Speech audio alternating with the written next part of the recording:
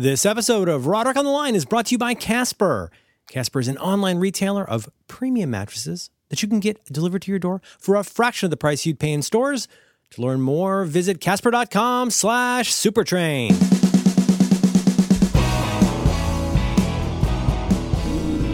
Hello. Hi, John. Hi, Merlin. How's it going? It's going good. I pretty definitely did not make enough coffee today. I can tell. It's so weird to hear you in a state of under caffeinated. I did not sleep. My Fitbit dingus tells me I slept okay. I beg to differ. Bullshit. Yeah, I think I didn't. No. I think the device lies. I should make some coffee on the air. I wonder if I have water in the pot. Do you mind? I would be honored. I don't normally do this, but to hear you make coffee during the show. We'll see if I got any water in here. Oh, I could probably fake it. Yeah, pull it off. It'll be close. I'll make a small little bit. Do it. How's your morning? Well, you know, I got up. I went downstairs to my to this podcast studio that I'm building in my house. Hang on. Has Sam's scope of work increased to official podcast studio building? Sam's scope of work has definitely increased, and simultaneous to it, my scope of work, Peter's scope of work has increased, and so has mine. So the house looks like the mother of all bombs went off. Last week, Sam came to me and said, "Look, I've got a friend who needs some work. What if we pressure wash your house?" And I was like, what? Sure. I was like, sure. So then they pressure wash the house. But of course, you know, you pressure wash a house like mine, and it strips all the paint off of it. So at least now there's paint all over the yard because they didn't put tarps down. So it's just like the house just like exfoliated. Oh God! But no, I'm building a podcast studio in my house, completely separate. But as I was setting up downstairs, like, I'm going to record Roderick on the Line in my brand new, uncompleted podcast studio. Wow. Immediately outside, I heard Sam roll up and be like, well, let's see. How many of these gas-powered generators should I start at once? Jiminy. And so I had to come back and get back into my hidey hole. Well, you know, we got a lot of response. I have to say, I heard from a lot of folks about last week's episode. A lot of people seem to enjoy it. They're putting it in the pantheon. But I'm glad everyone got entertained by the tales of Sam. But is there anything you can update us on in terms of? So we left off last Monday morning early. Sam was on your roof, I believe. Yep. At that point, what do we? I feel a little bit like Peter Jennings or something. What do we know this week that we didn't know last week? Well, you know, the tale takes a turn because did I tell you about Sam's trip to the State House?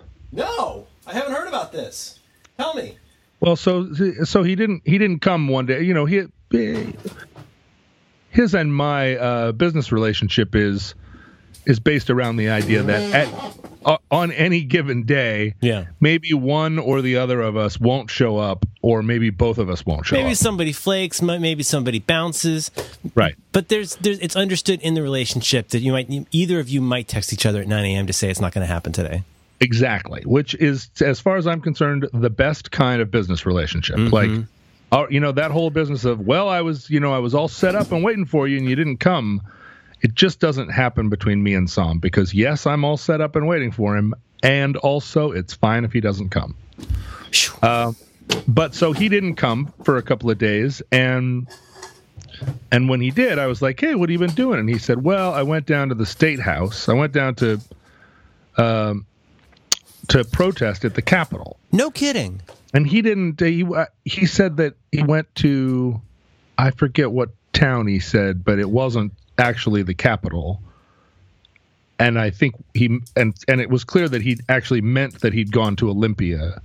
He just had his towns mixed up. He said he went to Tacoma to protest at the Capitol, and I was like, do you mean Olympia? And he said, yes, Olympia. And I said, what were you doing what were you protesting? And he said, well, we weren't really protesting. We were trying to raise awareness. And And he I said, really is a polymath, John. He's got a And lot I going said, on. He's a music Well- fan. He's a handy boy.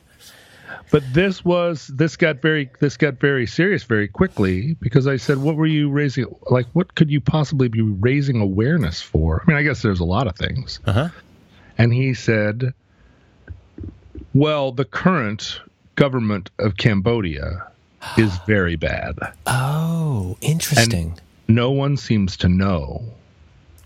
And so we're going down to try and get people to pay attention to the fact that the new guy running our country is bad, and we need to watch out.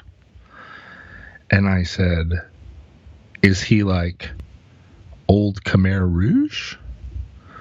And then Sump took a big step back and looked very surprised and said, how would you know about them? Like, They're still around? well, so The yeah. remnants of them? Are these like the Richard Spencers of America? I mean, like they've still got some holdouts? So my understanding was that they just retreated into the mountains, Pol Pot included, and just set up a government in exile up there near the border of Thailand, where they continued to be kind of a regional power, or they were a it was a little redoubt. And, the Viet Cong, or the Vietnamese, the North Vietnamese army, I guess, which became the Vietnamese army, took over Cambodia for a long time and fought for, tried to absorb it. And there were all these civil wars, and, just getting Pol Pot out and just getting America out of that region didn't calm everything down. Pol Pot lived till 1998? Yeah. That's right. And Damn. all of his lieutenants and all of his, commanders, the entire group that committed all the genocide, Yeah. never brought to justice, continued to live, I don't think in splendor, but continued to live and terrorize the region. I mean, can you imagine? Cambodia's not a big country. And so you've got like somewhat of a democratic government in Phnom Penh, but like the Khmer Rouge, who killed millions, are just sort of up there in a treehouse, not far away, So Sam was like, about the Khmer Rouge? And I was like, yeah, I mean, they were in all the newspapers. And so then he was, then he really, I guess it's not that he wanted to talk, but he had not met very many people outside of his own community that got his references. So we started talking about the government in Cambodia, and he's not that much younger than I am. And it comes out that, and I'm like, well, the genocide, and he's like, I was there. I was like, you were there? And he goes on to recount this tale. Oh, God. Standing on the front porch, where as a 7-year-old boy, he'd been one of the lucky ones because they gave him the job of cow herder, and he'd been herding the cows while they killed everybody he knew and everybody everywhere all around. Oh, Jesus. And he doesn't, I don't think, remember the U.S. bombing of Cambodia, but he he says like it was all just potholes is what he called them. But like he said, all that bombing campaign, all it ever did was kill farmers. It never killed a single Viet Cong, or it was just we were just bombing farmers. And I was like, I believe that. But he started telling me these harrowing stories about what happened to people. And he's like, I saw that movie, The Killing Fields. I've seen the movies, but they just don't register the scope of it. It's just like, oh yeah, that was one incident that happened and it's horrible. But it was like, it just was everywhere, happened everywhere. He said that that he knew some people. I mean, it's unclear, like, if you're in a small village, obviously you know everybody, but like everybody was starving, and this woman he knew caught a frog and brought it home to add to the dinner pot. Mm-hmm. And her son, who was just a boy, denounced her to the local cadre as a bourgeois because she had caught this frog. And so then they had kept it instead of giving it to the collective. Somehow, yeah, that they had a frog in their pot where others did not. Oh, God. And so they killed her. They killed his mom. This kid was like 8 years old, denounced his mom and then like stood there at 8 and watched her killed, defiant, as a bourgeois element. So now I'm standing there talking to Sam, who's digging a trench around my house and standing on my roof. But now the dynamic has definitely changed. Holy shit! Because as he's telling these stories, I don't know that it's that kind of situation that you encounter in life where someone's experience is so astronomically, extraordinarily different than anything you could know, mm-hmm. and yet the trajectories of both of your lives have put you both in the same place at the same time. It could be it could be the kind of horrible story you've heard about 100 times, but the fact that you've heard about it 100 times, it doesn't prepare you for talking to somebody who's actually been through it, and it's such a different magnitude to talk to somebody who's been through the Holocaust or the killing fields or whatever. It's I was watching Ken Burns last night. The Vietnam War series just started last night. Actually, it's been a very John Roderick week. The Vietnam War series started last night, starting in the 1800s up to 1961. Mm-hmm. Really about, and I'm not talking Cambodia here at this point, talking about Vietnam, but talking about Ho Chi Minh and so much shit I did not know. I know, it's crazy, right? Holy shit. He was writing letters to Truman that no one was delivering. Yeah, it's great. He was up there quoting Thomas Jefferson and saying, look, hey, you got to get our back on this. This is, you got to help us fight the French because, like, we're the Americans in this situation. Yeah. And we need you to be the French to our Americans. Sort of like, Revolutionary War style. Yeah, right. You know what I'm saying? That's a very mixed thing if you're not. Where's our Pierre L'Enfant? Well, sure. Give us a Lafayette. But, and then on top of that, I started listening to a podcast about LBJ and Vietnam. That I think you're really coming at it from all sides. It's just coincidental. I just consume a lot of media about terrible things, but that was very much on my mind. And like seeing that as you're describing this, I'm not trying to change this topic, although we should change the topic. This is very depressing. The just the history of what was done to the people in that case Vietnam. It's just astonishing. The French were not very nice to them. No, they were awful. And then we made every kind of redoubling error. And I mean, all of Southeast Asia is still, I mean, have you been following what's been going on in Myanmar recently? Yeah, apparently it's not optimal. No, it's also another sort of like genocide, and this time the woman we all expected was she's not talking much about it, right? Yeah, she's the savior. What's up with that? Well, because we're talking about a Muslim minority in that country, and so there's a sense of like democracy, there's a sense of like all animals are equal except some animals are more equal than others. It feels a little bit like the first Gulf War, the second Gulf War, the post 9/11 era a little bit, where it's like, well, all we know is that anybody with a turban is bad and anybody who doesn't have a turban is probably on our side. And so we're going out and we're beating up Sikhs on the street Well, you know what I mean? It's one of those like, I used to talk to my friend, well, not a lot, but my friend Grant, who's from South Africa.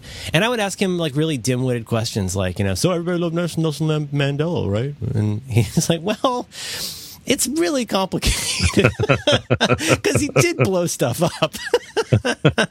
When I was in high school, I thought the Irish Republican Army sounded so cool. I was like, oh, they sound so cool, and it's very U2, and like they're out there fighting for Ireland. It's like, no, you poor child of Pasco County, you have such a mixed up idea about how all this works. It's so complicated.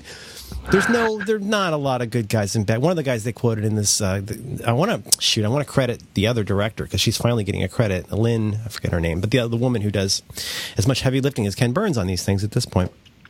Great interview with a guy.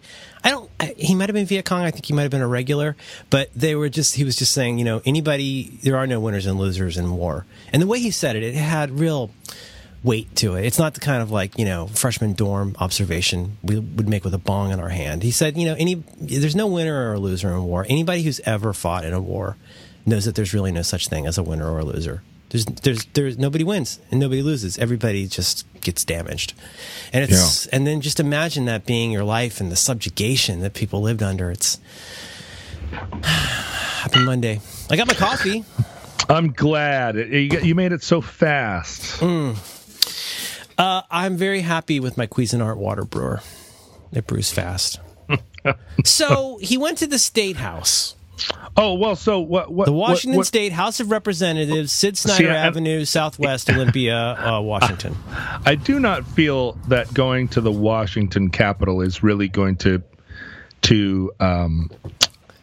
get the word out as much as maybe they want or might think.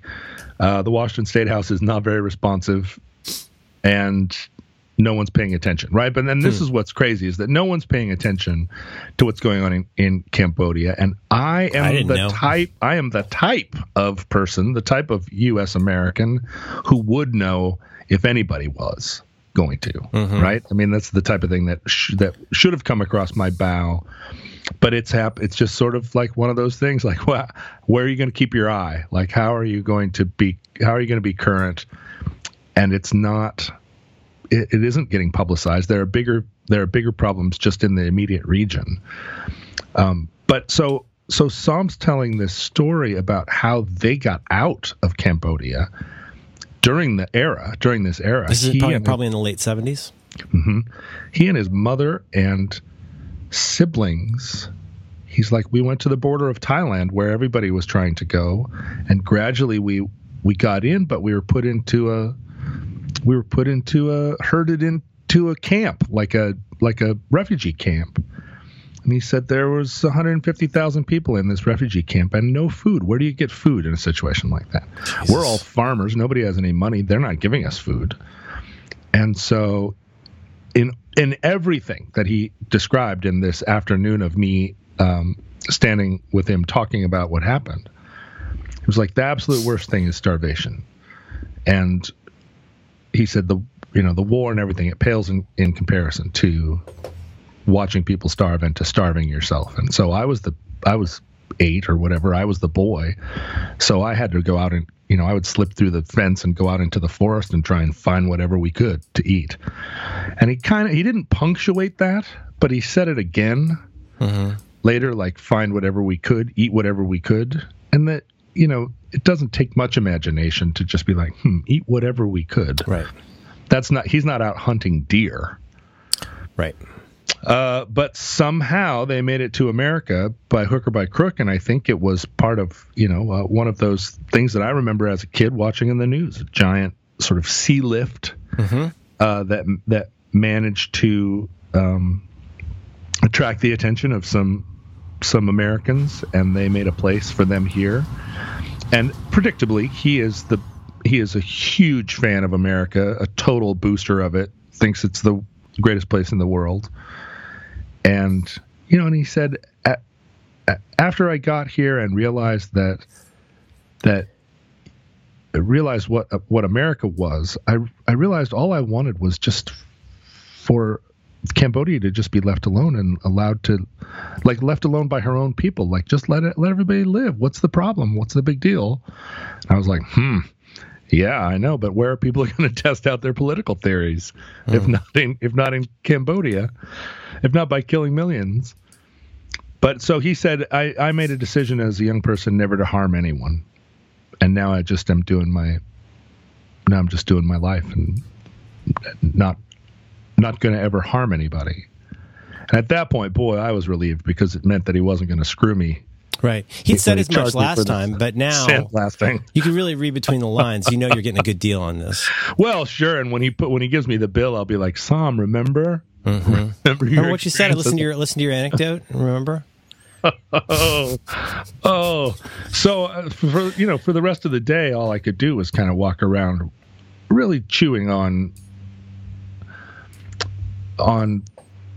my exposure to this guy and his firsthand experience and what, and his continued desire to be useful to his home country, and also like his take on America. Like it was it still is a lot to consider. And I feel like he's a resource for me somehow now. And I'm not sure I want to go out every morning and say, let's talk more about Indochina. No, but you've definitely got the beginnings of, the Roderick Group stage 2 or whatever this is at this point. You got the beginnings of a super team here for sure. You just got a great origin story for the Man on the Roof. Yeah. You know what I'm saying? Yeah, it's heavy stuff. But in a practical sense, it really does look like a bomb went off. It looks like my house is sitting in a crater. What? So I noticed you talking to people about your basement on the internet. What in the last week? What has happened? Like, so some strides have been made in certain directions. Are you and Sam still in the fact finding stage, or are you beginning to execute on some things? What's happening? Is that the wrong question to ask? Am I betraying the way this process works? I feel like I still don't understand the process, and I sound like a little bit of a rube.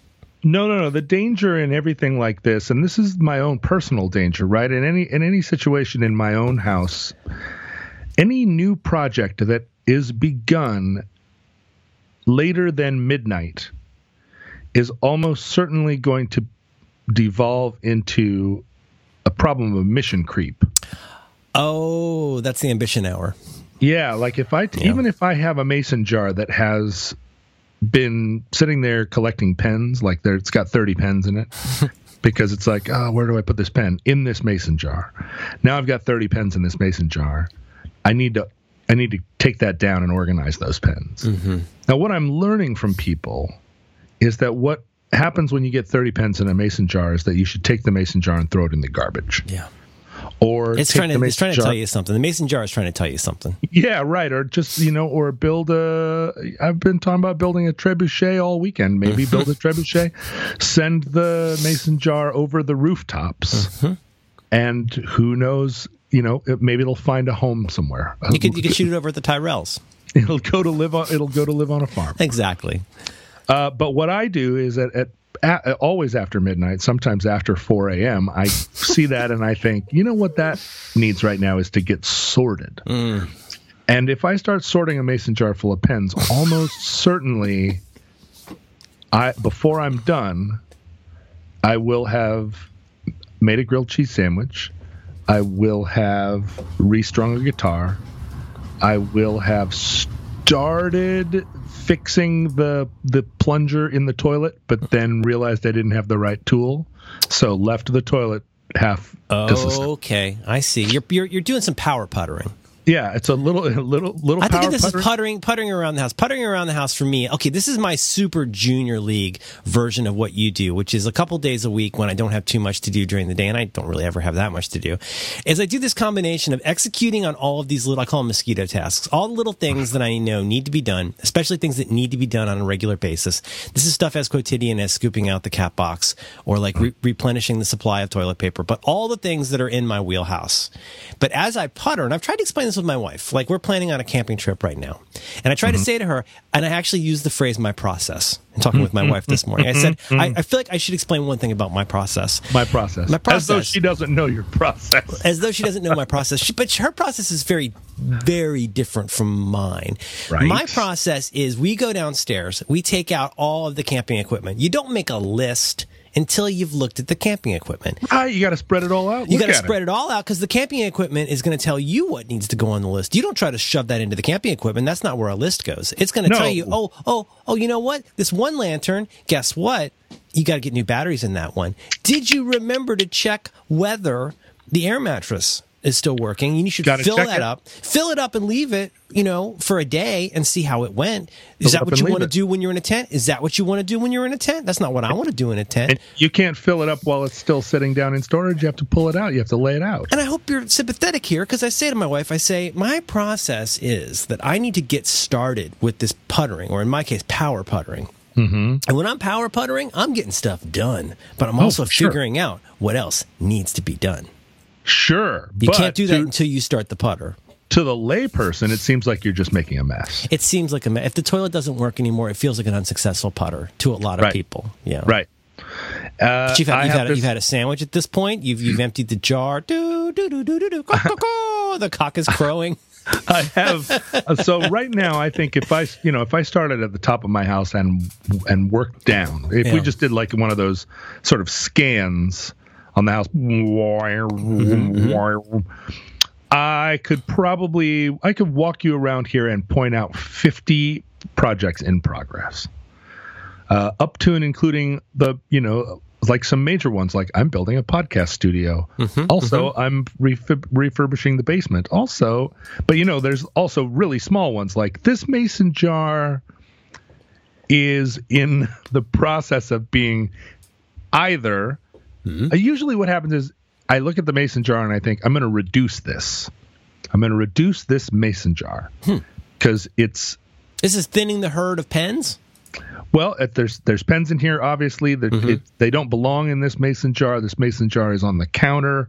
What we need to do is reduce this problem. I'm going to take it off the counter. I'm going to disseminate the pens. I'm going to figure out which ones work and which don't. The mason jar is going to go into the recycling, and there's going to be less. That's the ultimate goal. Yes. What ends up happening is that it all gets spread out, and it just creates more.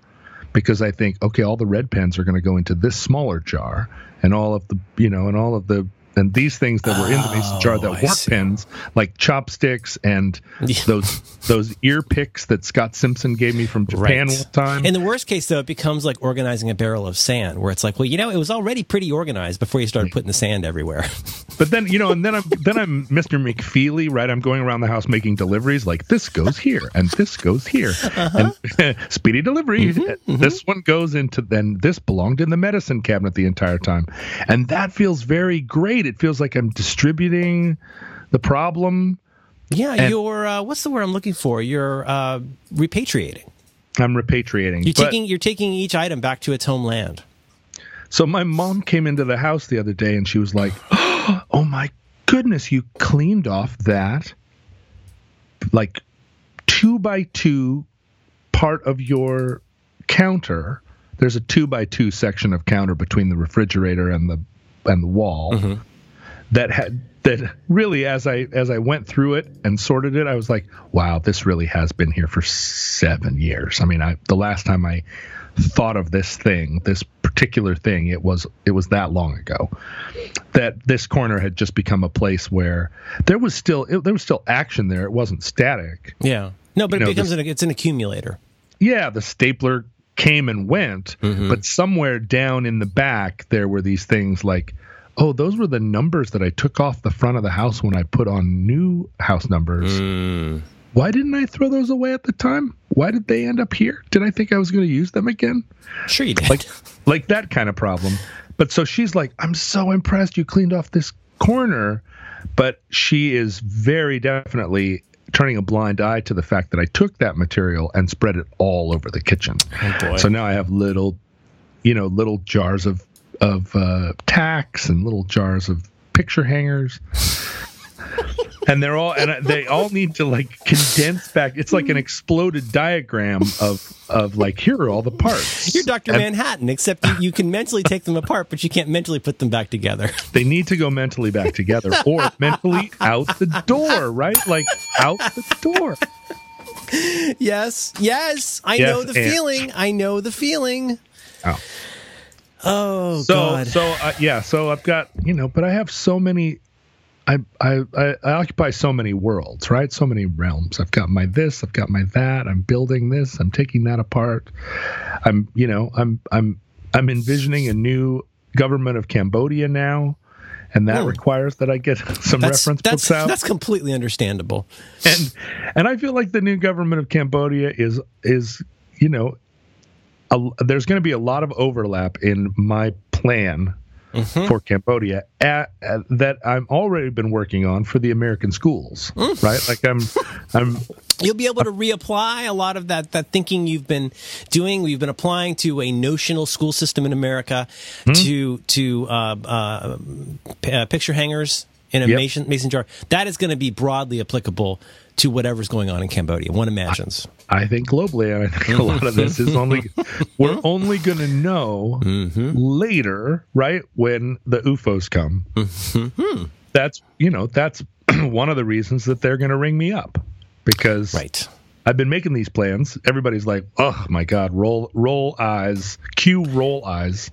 Yeah, but I mean, like, it's not so different than Richard Dreyfuss and his mashed potatoes, right? Except, what if you actually were making a Devil's Mountain? What if it turned out that you were actually making the all-important location with your mashed potatoes?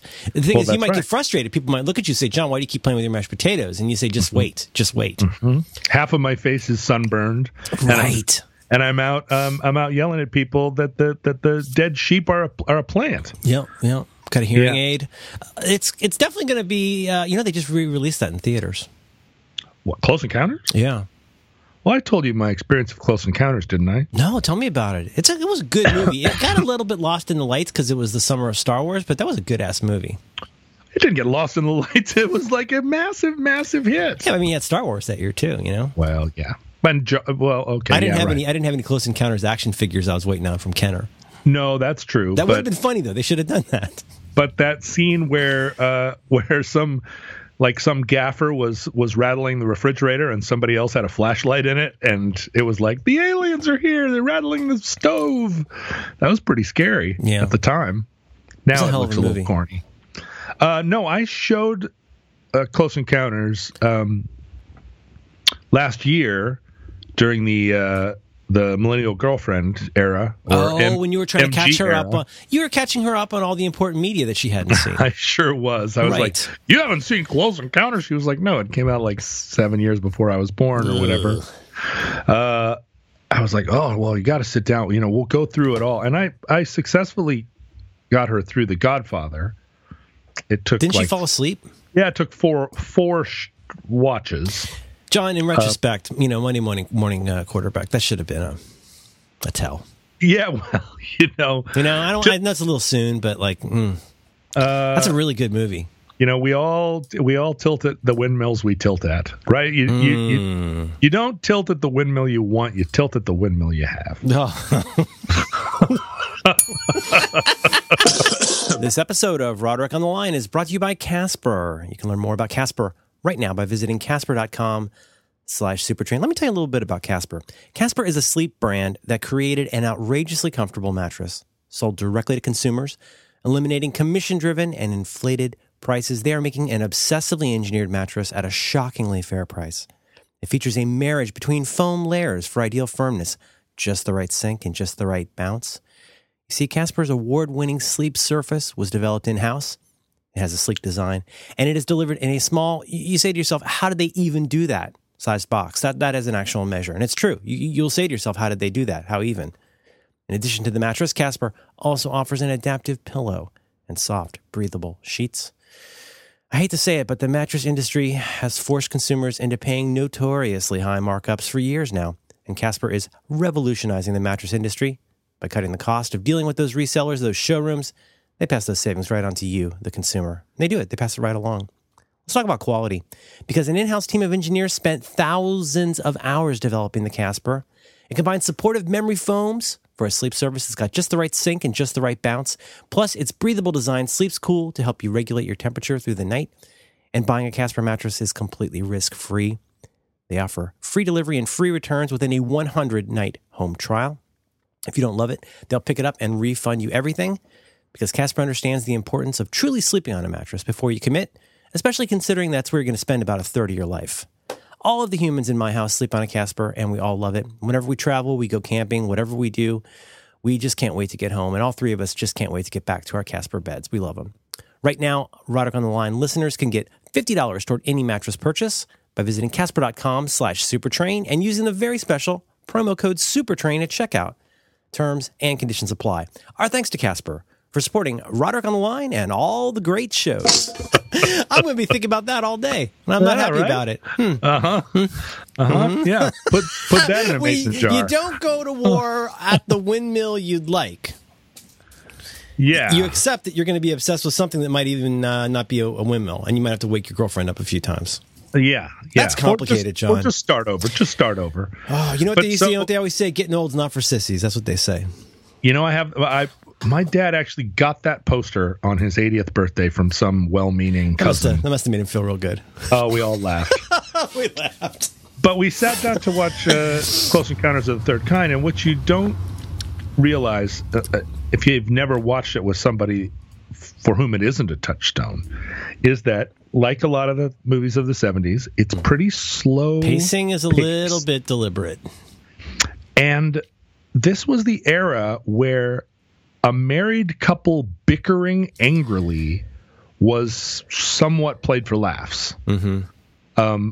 And for me, watching it, I got very uncomfortable with just the tone of their marriage. Oh, Jesus. And so much of the film, it really is from a different time, especially in terms of what you would present and how you would present. I'm cribbing a little bit of this from a recent episode of Culture Gabfest where Steve Metcalf was talking about this.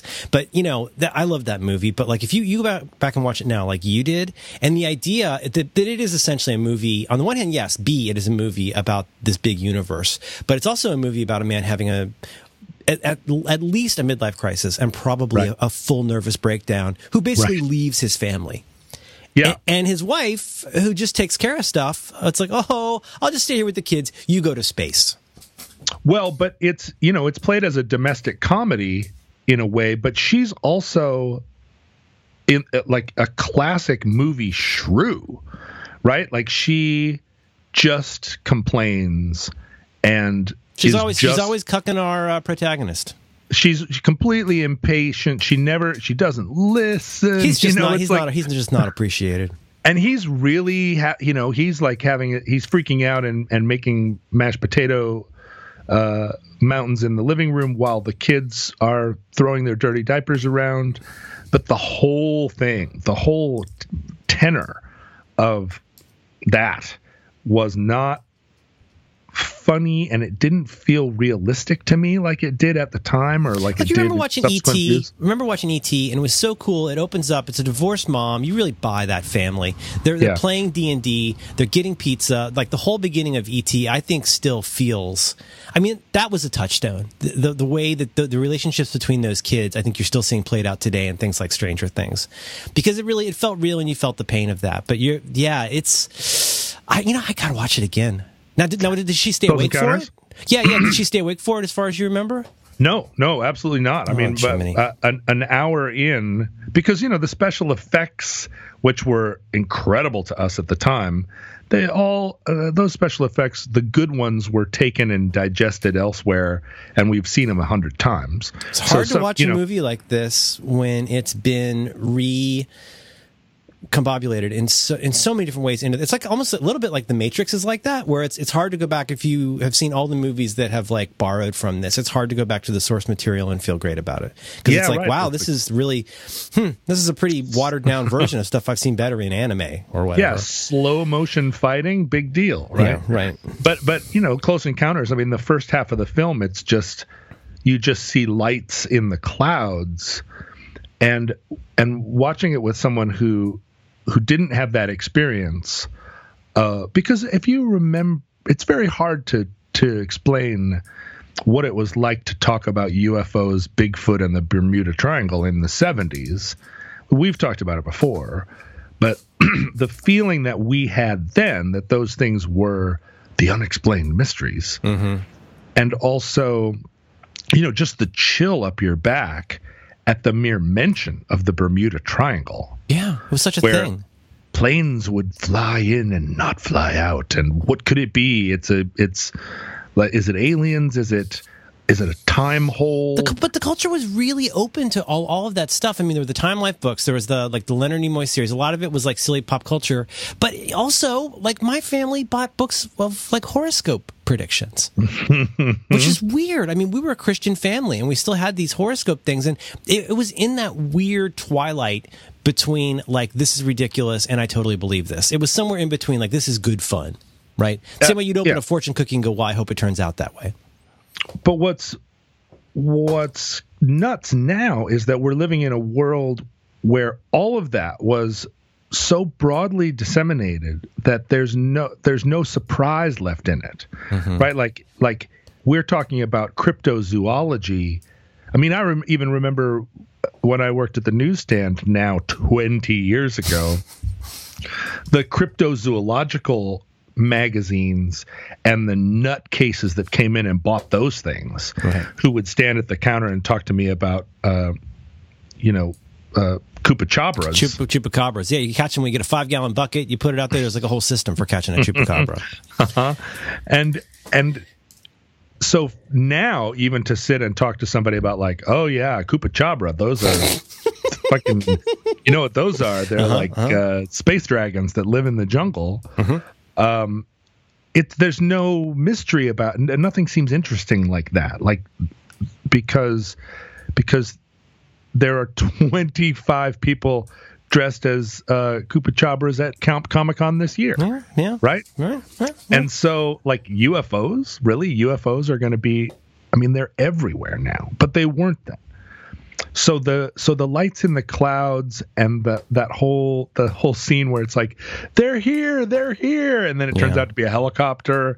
Like, none of that is spooky the way it was now, or it wasn't in this viewing. And so the terrible part was, halfway through, my co-viewer was asleep, and I didn't have that thing of like, well, I'm going to watch it because this is great.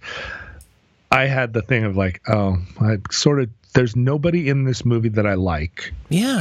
I don't like Richard Dreyfuss anymore because he is like not doing a very good job by his people. He's what's wrong with middle-aged American men. he's not helping. Nobody's helping. And the lights in the sky aren't scary. So I'm not going to hang around waiting for the scene where the French guy comes up on top of the mountain in India and all the people go, wop, wop, wop. Like it. Yeah. I remember that being so spooky. Yeah. Where did this sound come from? And then everybody points to the sky. I'm even giving myself chills now, remembering what it was like to experience it. But it doesn't have the same I do effect. not like this phenomenon where I will even present. I do this too much, probably. I probably do this too much, but I'll say like, oh, can I introduce you to this thing? Can we listen to this podcast that I really like? Can I introduce you to this thing? And then, especially if it's a TV show, like I'm trying to find the right balance of, I don't want to be a dick, but what I really want to present it as is like, it's important to me that you just watch this thing. And I understand that's a lot to ask because this is an hour-long TV show or a 2.5-hour movie or whatever it is. But like, I've seen this 9 times. You have seen this 0 times.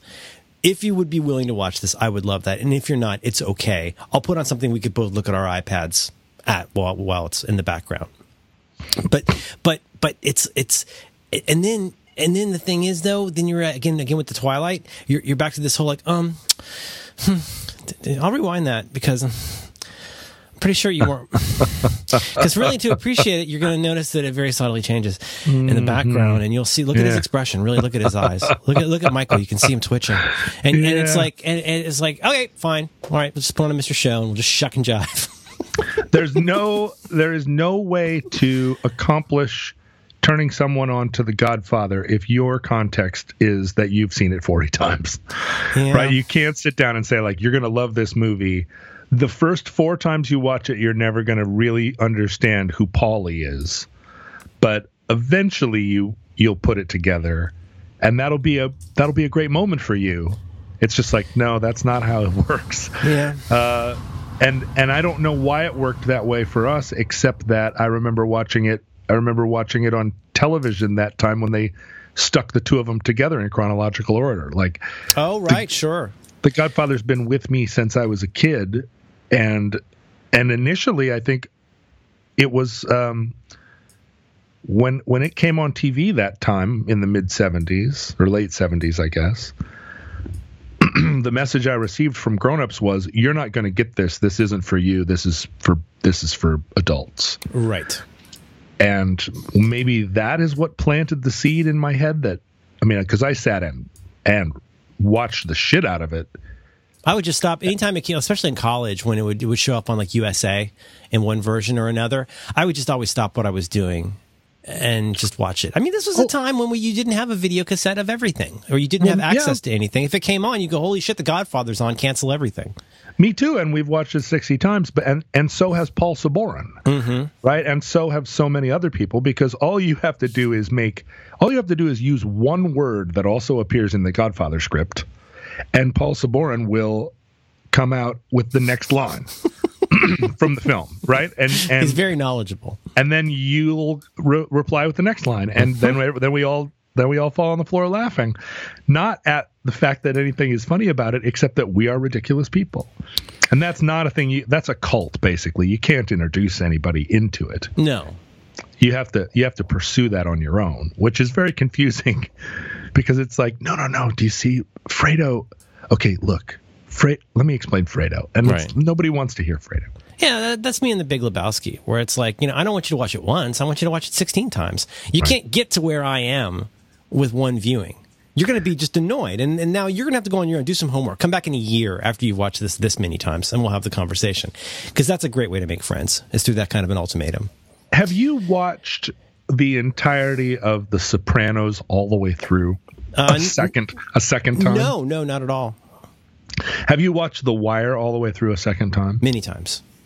When my wife was pregnant, we went through the first 4 seasons. And this is one of those stories that grows in memory. I can promise you, my hand to God, we watched the first 4 2 times, but I want to say up to 4 times we've seen some episodes.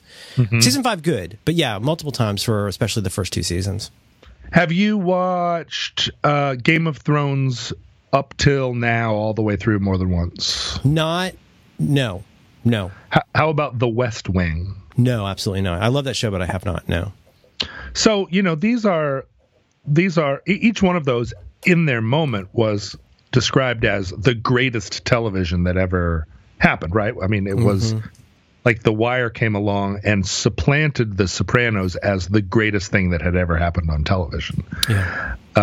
But now it seems like Game of Thrones is the greatest thing that ever happened on television. I don't know if you went back and watched The West Wing from the start, whether it would have the same resonance now. Some episodes, the Two Cathedrals episode is still very, very good. The one where he smokes in church, that's still very, very good. It's great. It's great TV. Mm-hmm. It's just like The Sopranos seemed so real, and now I imagine it would seem really comic booky. Well, yeah, and I mean that was the one that really broke through in so many ways. Where, like, I agree with you. It would be hard. It would be hard to. You can't. That's one where I think it's hard to go back and watch it again and have it feel like the first time. I would guess, but I don't know. I don't know either because I haven't done it either. Sex in the City, not as much fun as it used to be. I mean, back when that was more like popcorn TV. What are other things from that time? Garry Shandling's show. Mr. Show, obviously silly, but I think it still holds up. A lot of it does. I mean, the stuff about Mr. Show that doesn't hold up didn't hold up then, right? There was always that part where you're like, whoa, yeah, and that still sticks out like a sore thumb. Garry Shandling's show, sort of like Curb Your Enthusiasm. Those always felt like watching Dick Cavett And watching Dick Cavett always felt to me like, why am I doing this to myself? It's a different, yeah. That's one where, and I was talking to somebody about this with Seinfeld, because when you go to a party with grown-ups, you end up talking about Seinfeld, talking about how we've been watching it with our daughter, and like there's so much stuff on that show that you could just watch one episode, but where there's payoff over time. Whether it's something like Martin Van Nostrand and Art Vandelay, or like whatever it is, there's these things that pay off over time. And I think that's how Gary Shandling was. Like the idea that he was pretty sure that David Duchovny was attracted to him, like it got funnier and funnier over time. But you couldn't just watch one of those and appreciate why that was fun. You could do it a little bit, but you really had accumulated over time. Do you want to know something embarrassing? Yes. I have no idea how this happened. I'm trying even now to put it back together in my head, and I cannot get back to where on the internet I hit that little tiny rock in the road and my bike tire went over to the side. But 2 nights ago, I sat and watched. I was doing my usual thing, which is like, why don't I go watch Rich Little on the Johnny Carson show in 1974 talk about the Nixon administration. That's a lot of my nights. Which was so There's fun. So many Letterman episodes up. I hope they never get pulled down, but I'll just go and watch Letterman episodes. Well, and I got into that thing of like, wait a minute, the Nixon administration, the Watergate was being also played out on all of this late night talk show media, and I really wanted to see like the comedians of the day do their take on it, because in a way, like Rich Little talking to Johnny Carson, where they're both wearing big lapel jackets, it feels to me sort of eternal or out of time now. It's just like Cary Grant. It just feels like something that always existed and always will. But in those moments where it's not just, they're not just teasing Frank Sinatra about something, but punching somebody. Yeah, they're really talking about the news of the day. And Rich Little is doing an impression of Ehrlichman, and everybody's laughing hysterically because everyone in the country knows Ehrlichman's mannerisms enough that this guy can, this comic can do an imitation of him, and they're rolling on the floor. I was just like, I have got to see more of this, and so spend a little time in that space. But somehow, I don't know whether YouTube made the choice for me or what happened, but all of a sudden I'm watching Seinfeld bloopers. I watch those very often. Have you seen the Seinfeld bloopers? Yeah, somebody basically ripped the DVD extras and put them up, and yes. Blooper reels for every season. I know, it's like the new isolated guitar. I will watch many of those. And I was embarrassed because I'm like, oh my God, Seinfeld bloopers, really? Is this what the internet has to offer you? It's a terrific use of the internet. You could be on here looking at the current government of Cambodia and educating yourself, but you are watching Elaine do 40 takes. Because she keeps cracking up. Doesn't she seem like a nice person? They all do. Especially, Michael Richards, I think he seems a little genuinely frustrated when they break up, but like... He does, yeah. But Julia Louis-Dreyfus seems like a genuinely, like she would be a good person to work with. She's so warm. She seems really, in the bloopers, I'm saying, she seems really nice. And Jerry Seinfeld also seems like a really nice person. You're right that Michael Richards sometimes does get frustrated, and I heard him a couple of times say like, we're running out of film here or something, like a little testy. Also, he had a lot of the hardest stuff. I mean, some of the physical stuff that he had to do, I would not want to do 6 times. No. When they're waiting for the limo with the Nazis and he has to do the layup shot and land in the garbage cans, like I wouldn't want to have to do that 6 times. Well, and also his brand of like his triple take, like right. I mean, if you do that 3 or 4 times, it loses its right. It gets a lot harder. Told me. Whereas Jerry's just kind of standing there like with a smirk, right? It's not as hard to do. But that was, yeah, I was. When Kramer's turned his apartment into the cigar bar, the cigar lounge. Yeah. Don't look at me. I'm hideous. the one with the red light where he's like, what, the red? With the Kenny Rogers roasters? Yeah, oh, Kenny, my God. Across the street. So, and then that's a thing where I look up at the clock and it's 4 a.m. and I'm like, oh, shit. I lose an hour every night, and I think this is why. I lose an hour because of YouTube videos. Yeah. They really are. It's like... There's some days where you think there's no way I could eat a whole Snickers bar. There's other times you think I wish I could find a 7th Snickers bar to eat. They just go by.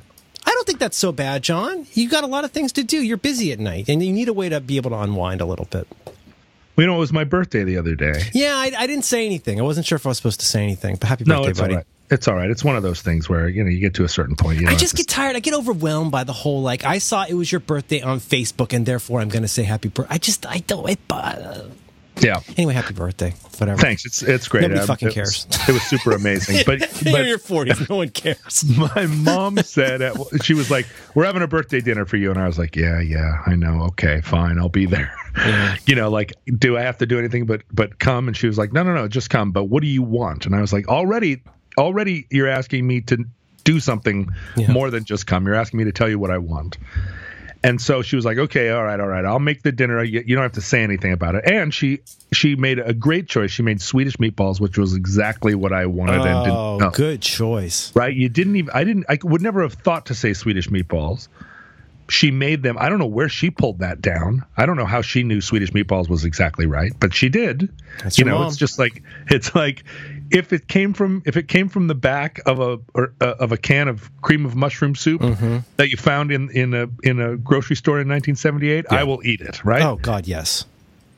But I hope we never lose those recipes to time. I just don't see as much green bean casserole as I used to, and it kind of breaks my heart. Nobody's using fried onions on the top of any Where's the casserole. durkey onions? Bring them out. History is being lost by sheaves every day. It's like Apache or something. It's just going away. How are we going to keep it alive? But so in my family, there's a lot of trouble around the idea of what is a good cake.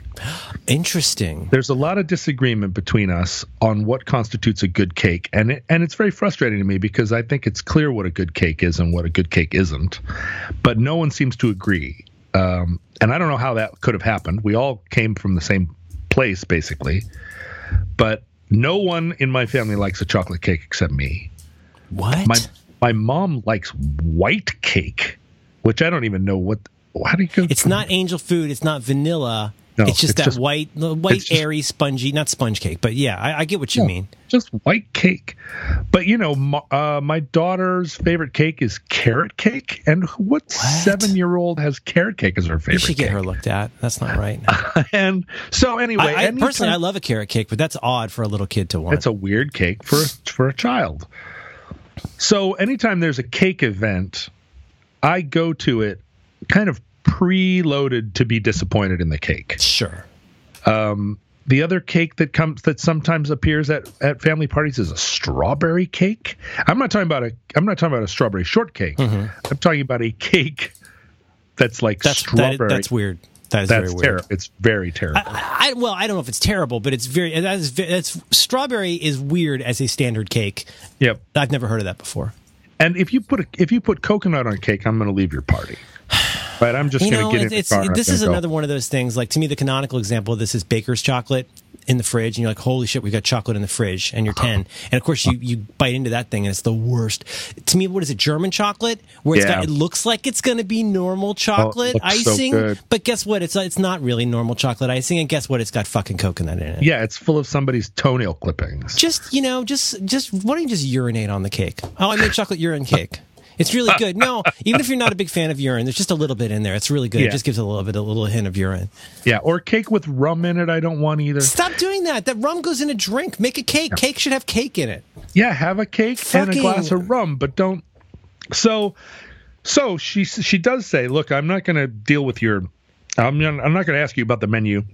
I'm going to handle that for you, but what kind of cake do you want? And she knows what kind of cake I want. But she asks, right? It's hanging there in the air. And so what I say is, all right, you want to play this game? You want to do the what kind of cake do you want game? Fine. There's a 6-layer chocolate cake at Safeway that you can't buy. They only make it to sell it in slices. You can't buy it. I cannot fucking believe you said this. can't buy it. So that's what I want for my birthday. I'm a man of a certain age. None of the presents that any of you are going to get me are anything other than things that you found on the remainder table at Costco, right? Because you're a man in your 40s. Super interesting, because I was going to pick there's two kinds of chocolate cake you can get from Safeway. You're talking about the bigger, thicker one. They have another one. It's called chocolate fudge icebox cake. I know the one. It is a fucking square of Safeway chocolate cake with fudgy icing on top, and it's my favorite cake. Yeah, you could tile the floor of an airport with those. You know, they're substantial slices. They are super substantial. It's like, what, $3 or $4, but it's like a mini cake. You get a cake, you get a square fucking cake of your own. It's probably about 6 inches by 6 inches, maybe 5 inches, and probably 2 inches thick, and it is glorious. And there's no fucking coconut on it. There's no rum involved. There's nothing cute. There's no surprises. You don't need a baby. There's nothing weird about it. It's just no cake. Cream cheese in the frosting. It's just a frosting in a cake. It is large batch, delicious. But cheap cake. The 6-layer, I know the one you mean, super cake, which I treat myself to periodically. I said that's what I want for my birthday cake. Vaya con Dios. Good luck, Godspeed. Well, so my mom, not one to be daunted by an impossible project. Went to Safeway. The person there at the bakery said, "We don't sell those." She said, "Let me speak to your manager." Well, actually, first of all, she went to she misheard me, and she went to the QFC and yelled at the grocery store managers at 2 different QFCs until she realized that they don't sell those there. They have terrible cakes at QFC. And what I meant was Safeway. I think she called my sister. My sister was like, no, it's a Safeway cake that he wants. They're the good cakes. So then she went to Safeway, and she went up the chain until she arrived at the person who said, "We will sell you one of those cakes, but it's going to cost more than it would to just buy that many slices of it." And my mom said, "Fine, price is no object." My son challenged me to show up with one of these cakes. I'm going to do it. Now, it turned out that the bakery manager didn't know what they were talking about, and in fact, it still was cheaper than buying all the slices. That was just some internal Safeway legend that they had never really looked at. Like, these cakes would be more expensive unsliced than sliced. That sounds like it turns out. It turns out no. In fact, I did the math. It wasn't that hard to do the math. All you have to do is do the price of the cake times 8. I see. You found a life hack for that. That's good. But so I arrive at this birthday party, this Swedish meatball birthday party with my immediate family. Yeah. And all of the presents I got were just delightful things that were like on the table at the fireworks store at the mall, but like with a sale tag on it. Yeah. Which is great. Thank you, everyone. Thank you, my daughter. One of my family members bought me a book that was about famous guitars, like the famous guitars. Oh, like a coffee table book? Yeah, the famous guitars that made America great. Nice. I love that kind of thing. I've got a bunch of those. But then when I opened it, it was clear there was a little bit of a cultural divide, because no one in my gang would know enough about like the famous guitars genre of book to have recognized that this was a book about the famous jam band guitars.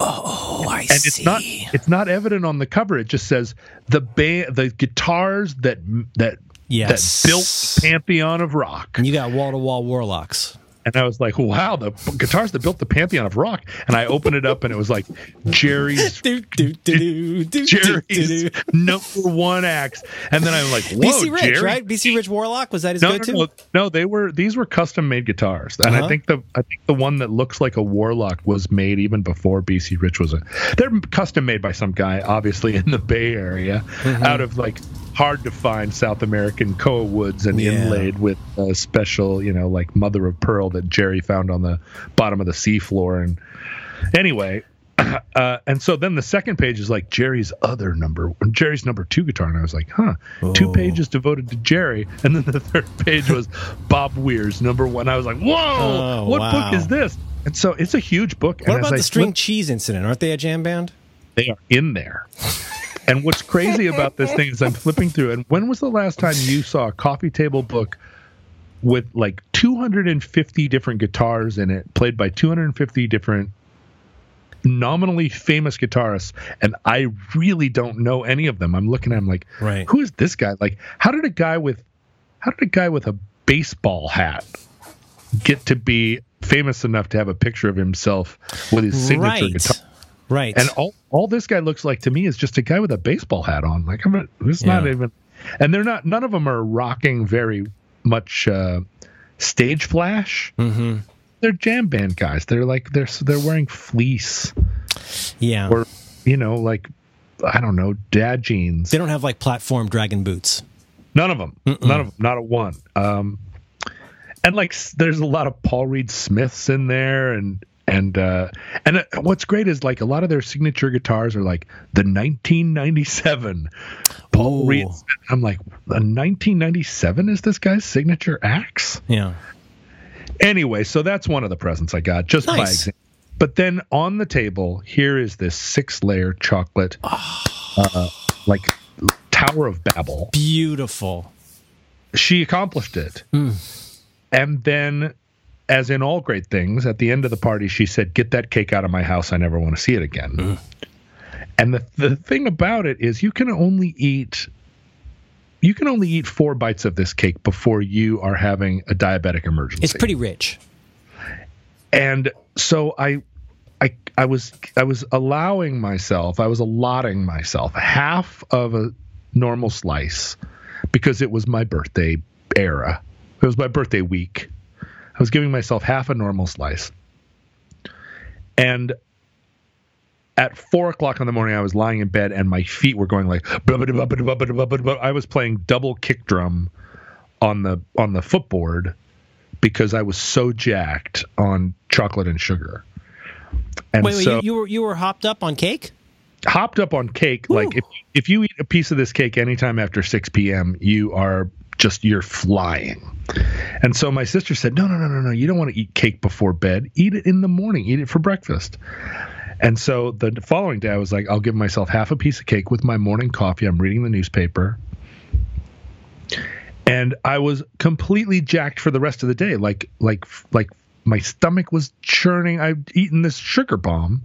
So I have half of the world's greatest cake in my refrigerator right now, and I do not know how to approach it. I open the refrigerator and I look at it. I'm like, I want you, but I feel like you are going to fuck me over big time. I mean, it's like I'm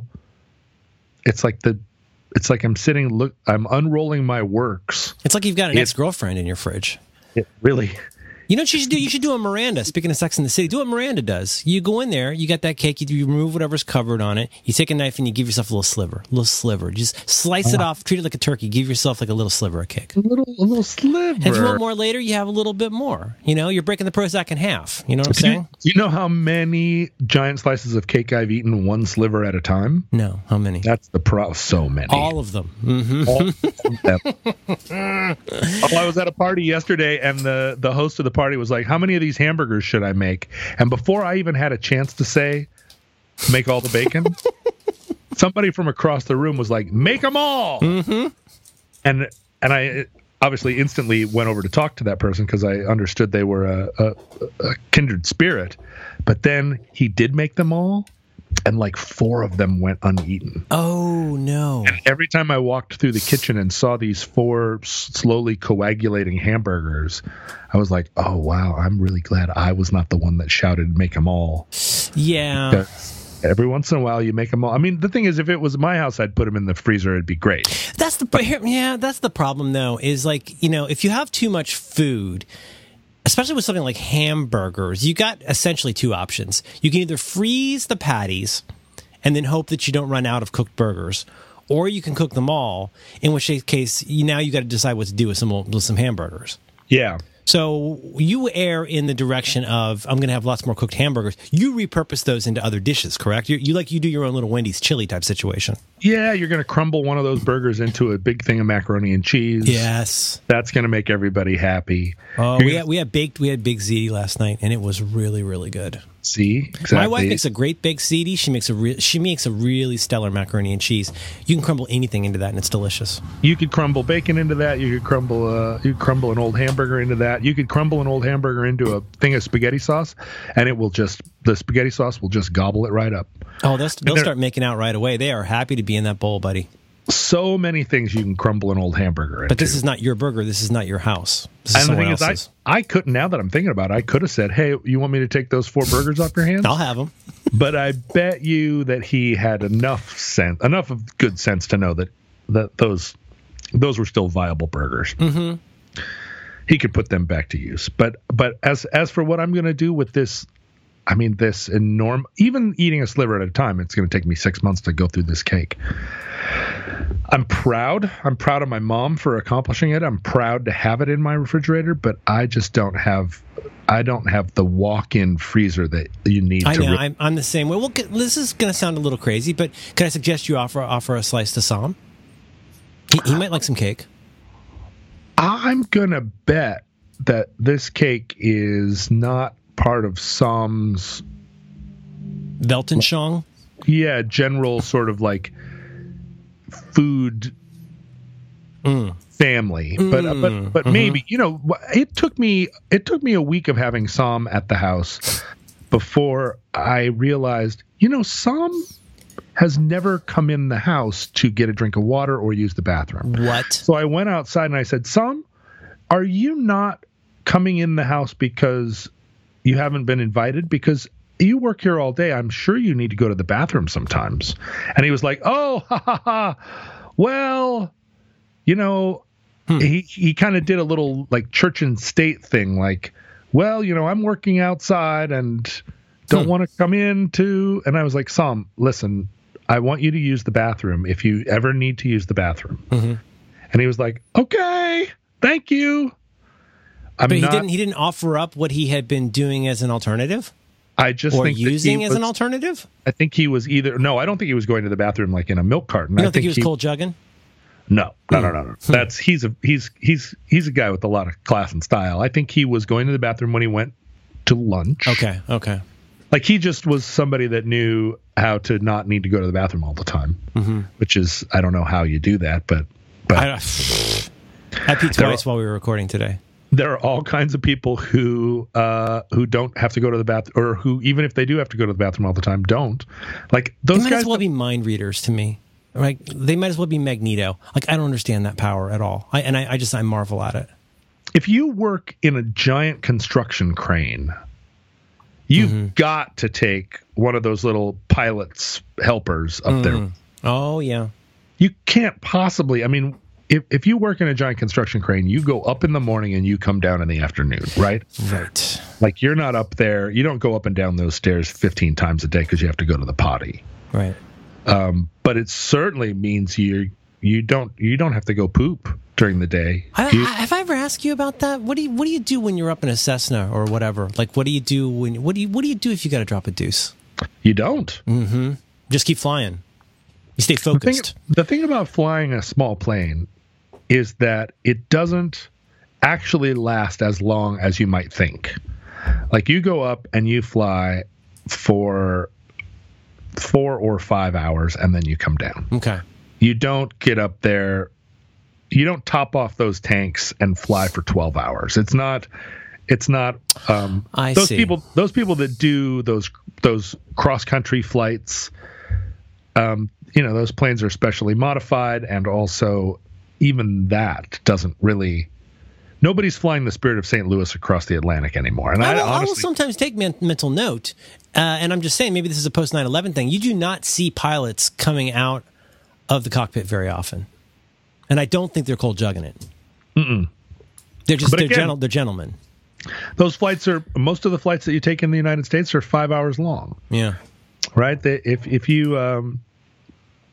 you need to go pee in the space of 5 hours, sure, but if you can't get your timing enough that you can manage to sit in one place for 5 hours without having an emergency, and probably pilots. You're throwing a little bit of shade at me. You're saying I could never be a pilot, is what you're saying. Just because I pee 3 times in a 5-hour flight? I pee freely. Mm-hmm. All right. That's fine. I'm the same way. If it was an overnight flight, I would have to get up 6 times because I'm one of those characters now if you read the back of a bottle and it says, if you need to go to the bathroom more than twice in the middle of the night, then you have a medical emergency. Yeah. Wow, emergency. That's a medical preference. If you have any of the following symptoms, consult a doctor. Like, you just described all of my feelings. You would never have time to organize your mason jars if you were constantly consulting a doctor. Oh, so I'm going to the doctor. Oh, nice. So I haven't been to the doctor in a while, and for a while I did go to a doctor. You had your little like kind of heart scare a while back. Well, and so after that, I started seeing a doctor at the Cooperative, and he was kind of a scatterbrained hippie doctor. And whenever I would ask him a question about something, he would say, well, yeah, but there's really no point in worrying about it. And I would say, really? Seems like that's what you do. You go to the doctor when you're worried about something. Sounds more like a bartender than a doctor. Yeah, the doctor worries about it with you. Was he wiping the counter while he was telling you this? He was saying, wait a minute, hey. He wasn't a doctor, he was a bartender. No wonder I still have this goiter. Can I top you off? No, he was just like, he said to me one time, he's like, we don't have the ability to test people for cancer. Is that a fact? If you have symptoms of cancer, then we can go in and do a battery of tests. Oh, because you're still looking for that beam that's going to scan you. You're still looking for the scanner beam. Yeah, it's just like, I'm kind of worried about. Yes. I'm kind of worried about this, and he's like, no, that's not how it works. You don't come in here and say you're kind of worried about cancer. Can we test if you have it? Like the way we test. It seems like something cancer, they should offer. It seems like something a lot of people would take them up on. Right. Yeah. It seems like a way they can make a little bit more money, right? Sure. Cancer scans. But for most of the things I came in and said, like, well, I don't know about this, he's like, it's probably fine. And on the one hand, that's reassuring, but on the other hand, I felt maybe a little bit like I wanted more hand-holding. Mm-hmm. But then my insurance changed. I no longer can go to the co-op and deal with this doctor. And so I went back to my normal state of affairs, which is no doctor. Yeah, the way it should be. As people keep telling me, in your 40s, in your late 40s especially, you need to have a doctor to go to something. Yeah, I suppose. And I was like, all right, fine, I'll get a doctor, fine. And then the question was, well, what doctor do you want? And I looked at all this stuff, and you go through it like a fucking yearbook. Yeah. Oh, here, flip through here and see which one of these people you want to take care of your health from now on. Exactly. It's crazy. And so I found somebody, I liked their face. I was like, I'll call this one, I like their face. I don't like this one. I don't like this doctor because it looks like this doctor is a cross-country runner, and I do not want a doctor that is a cross-country runner. They can't turn that off. They can't even pretend that that's not who they are. Right. And this doctor obviously thinks they're hot cheese, and I don't want to go to a doctor that thinks they're hot cheese. And this doctor's never going to look me in the eye. I don't want that. I don't want a doctor that's not going to look me in the eye. You can tell all that just from the little directory. Yep. Yeah. So I find a doctor. He looks like Kevin Seal from MTV. And I go, this is the one for me, right? Kevin Seal then or Kevin Seal now? Kevin Seal now is amazing. Yeah. But I mean, the fellow you picked out, does he look more like 1988 Kevin? Okay. Wow, nice. But Kevin Seal now kind of looks like Kevin Seal then. Is that right? Yeah, he's retained his handsomeness all the way through. Good for him. I'm pulling for him. Yeah, he's one of the greats. But then I call this guy, and the person that answers the phone says, I've never heard of that doctor. Call this number. And I call that number, and that pretty soon I'm talking to somebody out in Issaquah. They patch me through to somebody else, and that person tells me, oh, that doctor doesn't do internal medicine. He's a surgeon. Sounds like they really got this whole thing figured out. Like, okay, you know what? Running like a top. Screw this whole Trust system. us with your health. We don't know how to update a phone number. Right. Exactly my problem. And so I'm like, what am I going to do? I don't even want a doctor, but I need one. And then I remembered I went to the doctor during my campaign. The doctor, Yes. she was the doctor from New York. That doctor, I'm not the one who came to see you, doctor. Yeah, I'm not the one Right. who came to see you, doctor, who sat there kind of impatient with me and said, why are you so suspicious of doctors? And I said, why don't I just go to her? Mm-hmm. There is a part of me that feels like as a grouchy Gramps that I'm always looking for a doctor that's older than me. Sure. And maybe grouchier than me. But this woman she wasn't any older than I was. She really got my attention with that I didn't come to see you line. Mm-hmm. Touche, lady doctor. Right. And her impatience with me really resonated with me because I'm also impatient with myself. Yeah. And so I was like, I'm going to go see Grouchy Lady Doctor. Mm-hmm. And so I made an appointment with her. So I'm going to see her next week. I'll see if we maintain that rapport. You got a lot going on right now. You got a new podcast you're working on. You got a lady doctor going on. You got Psalm, and now on top of all the Psalm work, you're coping with Psalm as a situation. You're thinking about that. You got cake you need to finish. You got jars full of pens. There's probably some clothes right now that probably aren't in the situation that you'd like them to be in. You have a lot of balls in the air right now. Do you want to promote your new program? Are we at that point yet? Well, I mean, we can certainly talk about it. I don't know if I'm promoting it quite yet. Sorry, you're not a fan. No, it's okay. Yeah. It's all right. When you're ready, tell us about your new program. So I'm working on a new program. You know, I start to get podcast envy, right? Because you've got like 5 great award-winning podcasts. Wow. And a lot of people have a lot of podcasts, right? I mean, my brother and me guys and their wives all together as a collective have 40 podcasts. I don't think that's wholesome. Doing so many podcasts with people that you're related to, blood or otherwise, is just not healthy. Well, they're from West Virginia. That's a good point. But Justin McElroy he started a podcast just in the time that we've been doing this podcast. I don't know how many podcasts my other co-host Dan Benjamin has. Dan is not as busy as he used to be. He does more development now. I've got 4 regular shows. I'm looking into maybe getting another. Oh, you think about going for a 5th? Oh, one never knows, does one? I have capacity for it. Do the people that you're talking to about doing another podcast, do they know you're talking to them about it? No, they don't know it yet. I see. Okay, that's important. No, it's very important. The listeners don't know. The co-hosts don't know, and that's the way I like it. Tell about this show. Tell who you're doing this show with. The people at Stuff You Should Know, which is a venerable podcast network. Stuff you should know. Stuff You Should Know. Stuff is a big part of their network. Mm-hmm. Stuff You Should Know, and they have several podcasts, some big ones. One of them starring our friend Chuck Bryant.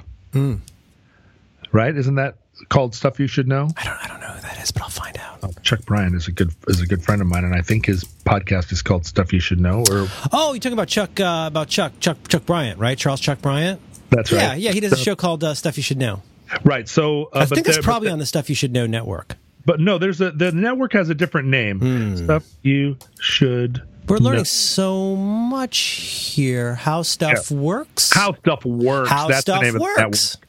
Whew. So lot to keep track of here. So I know Chuck from a long time, and I think he's one of the most wonderful dudes. And so the How Stuff Works network reached out, and it kind of was funny, right? Because for a long time I've been talking to Ken Jennings, my Seattle-based pal, about why don't we do a podcast? And Ken has always been like, everybody thinks I'm like Mr. Trivia because I won Jeopardy 1,000 times, and I don't want to do trivia. And I feel like if we did a podcast, there would be all this energy directed at me to just be like, it's Jeopardy podcast with Jeopardy guy. And I was like, yeah, I know it is a problem. Figuring out like what to do with your podcast is really hard. And you're right. Like we shouldn't do a thing that isn't fun and cool for us both. But I think he's a very funny man. Mm-hmm. I think it would be good to do a show. We should keep thinking about it. And so for a couple of years, we've been thinking about it. Well, so How Stuff Works reached out to me and said, "You know Ken Jennings, right?" And I said, "Yeah." Oh. And they said, "Well, we were thinking about getting him to do a podcast. Could you put us in touch with him?" Mm-hmm. And I was like, "Yeah, I'll put you in touch with Ken." So I sent that over I sent that across Ken's desk, but with I attached no Post-it note to it saying, here's our shot. I used no collective pronoun.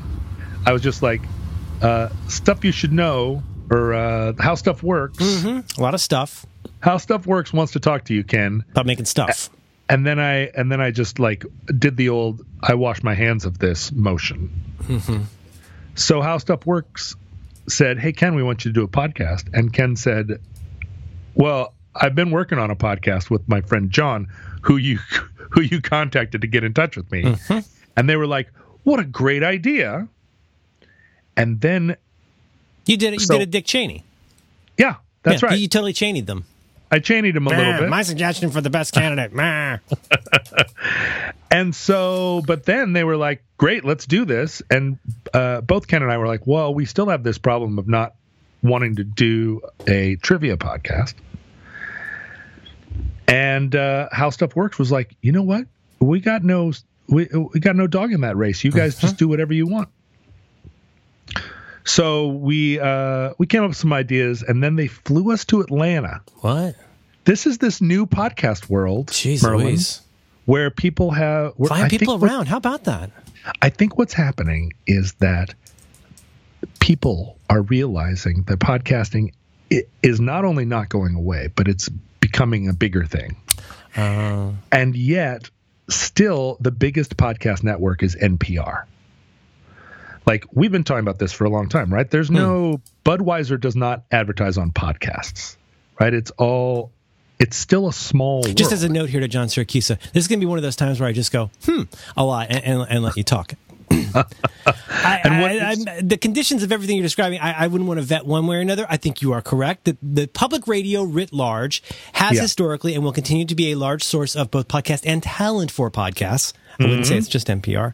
As far as being flown around, I have not been flown many places before. Look, it's an evolution, and I'm sure John. You don't get texts about this. I get texts about this. Why don't you tell him? Why don't you tell him that's not correct? The number of people in my life who have tried to get me to make a distinction between public radio and NPR. Well, and how would you distinguish between that and the Slate and Panoply relationship? You get into things like you get American Public Media. It gets very complicated. Yeah, I heard all those people over onto the same couch at the fraternity mixer, and I reintroduced them to one another, and I say, "Have a great time," because do not. John, what's the name of your program going to be? Oh, so you're not very good at this. I want people to know where to go to listen to your program with Ken Jennings. Now they know the history. Where can they go and listen to it? Well, so it's not going to debut for a while because we're doing some preliminary work. But what we decided was that there is a real problem. You want your podcast to solve a problem, right? You're not going to say the name, are you?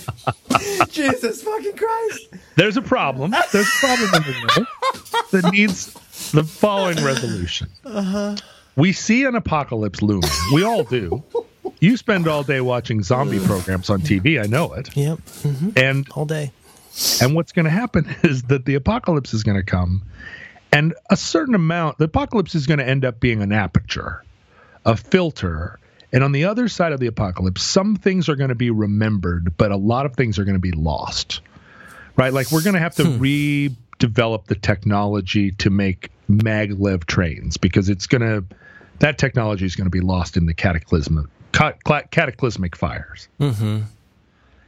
Or like how to hit the top of a 13-inch black and white TV to make the picture come back. Yeah, right. That nobody's going to remember that. Tears in the Rain. Mm-hmm. People are going to remember the Beatles, right? Because they're going to be digging around. They're going to find enough Beatles ephemera. Yeah, that'll come up a lot. Yeah. Yeah, but nobody's going to remember the Animals. All right. You know, and so what Ken and I both have in common is a tremendous amount of back catalog knowledge of sort of what, how we got to where we are. Mm-hmm. And so we're making a time capsule to be opened by the futurelings of Earth, the future beings, whoever they are. Wow. And maybe they're big, like steampunk cockroaches, or maybe they are, maybe it's Planet of the Apes or whatever. But so we're trying to catalog as much of the, like, what we consider to be very important, but potentially ephemeral knowledge that wouldn't make it through this apocalyptic aperture. Okay. So that when you open this time capsule sometime in the future, you'll be able to flesh out and fill in your knowledge of human history up to this point. Okay. And our listeners are going to be able to have access to this in advance, right? Okay. Because that's a good idea. I could see a demand for that. It might not be a demand now, but there will be a demand later. You've already got it ready to go. Right. And right. You're a little bit like Marlon Brando on one of those ice cube sticks inside the fortress, right? You've got it all ready. When it's time, Kal-El will discover that he can stick an ice cube in a hole, and he'll know, and then Marlon Brando will tell him about how to be a good person. Yeah, we're basically we're making these gold records, and we're stapling them to the outside of a box, and we're sending them into space. And they have a little recording of Chuck Berry on them, and they have I was thinking of Sugar Bear. Remember Sugar Bear, the Post cereals? You used to have you get a record you could cut out of the back of the cereal box. Of course, no one remembers that. This is the kind of thing your program would cover. There used to be a time when a literal Sugar Bear would have an album, or not an album, a 45 on the back of a breakfast cereal that you could then go play on a record player that you guys don't even have anymore. Right, or a plastic record that came inside of a Mad magazine. A plastic record, yeah. Flexi disc, yeah. Flexi disc. So the podcast is called Omnibus. Omnibus! That's a great name for a podcast. Yeah, thank you. Omnibus with Ken Jennings and John Roderick. And it's going to debut sometime soonish. But, within what's increasingly becoming this whole, like, big-time international showbiz podcast world, soon could mean a lot of things. Right? It could mean, like, 6 hours. It could mean, like, 60 days. It could mean, like, 6 years. Mm-hmm. Hopefully it'll be somewhere between 6 hours and 6 years. Yeah. Omnibus. Podcasting giant How Stuff Works announces 4 new shows, expansion of genres, and fresh talent. Omnibus, co-hosted by Ken Jennings, the winning guest, Jeopardy champion of all time, and John Roderick, frontman of the indie rock band The Long Winters, and legendary raconteur. Together, Ken and John will pick a couple of topics a week for mind-blowing deep dive into obscure stories they fear might be lost to history. What's crazy is that every time somebody would send me some copy to edit, it would always say, like, Ken Jennings, best-selling author and most winningest Jeopardy champion of all time. Yeah. And then it would say John Roderick. And there were all these superlatives added to my accomplishments. John Roderick, like, beloved frontman of everyone's, you're in the emeritus years. Everyone's favorite band, The Long Winters, and hilarious raconteur of the. And I would look at this copy and I would take all that out and I would say John Roderick, frontman of the indie band Long Winters, and podcaster, or whatever you want to say, but do not attend it with any, like, flowery language, because you're not doing that to Ken. Because Ken has, like, these real, like, best-selling author Ken Jennings and pitiful eminence Grease, John Roderick, beloved and hilarious friends to man and animal, and I'm just like, no, fuck you. And so I did it 3 or 4 times, and every time I would send it back, world's greatest grandpa, John Roderick. They would send it back to me with this world's greatest grandpa shit, and I would comb it out. And then when that press release went out, somehow that word, what was the word? It's not beloved, right? They used something about you are frontman of the indie rock band and legendary raconteur. Legendary. Somebody slipped that back in, and I'm just like, stop it, you guys! Like, gather round, children, and I will tell you the tale of John Roderick. Don't even use raconteur. Just say like podcaster. It's fine. It's fine. I don't feel bad. I feel worse when you try to puff it up. It just like says that. It kind of just says bless your heart. Oh, bless his heart. It says bless your heart. I don't need that. I don't need that. I know that the thing about Ken's fame, which is astonishing to me, is that he's truly famous still.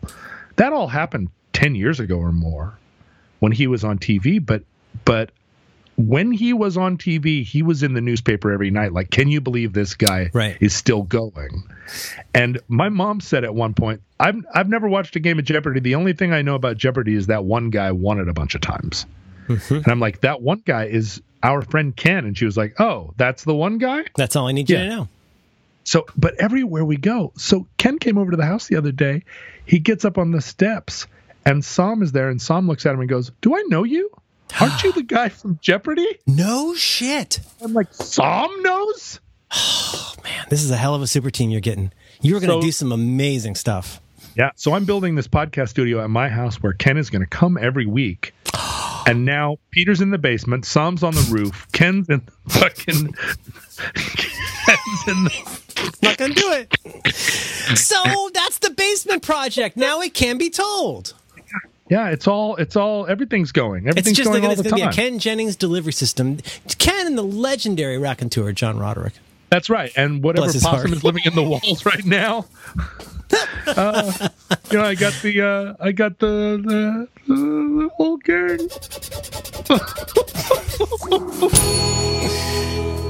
All right, let me edit this up. All right, good job, Omnibus.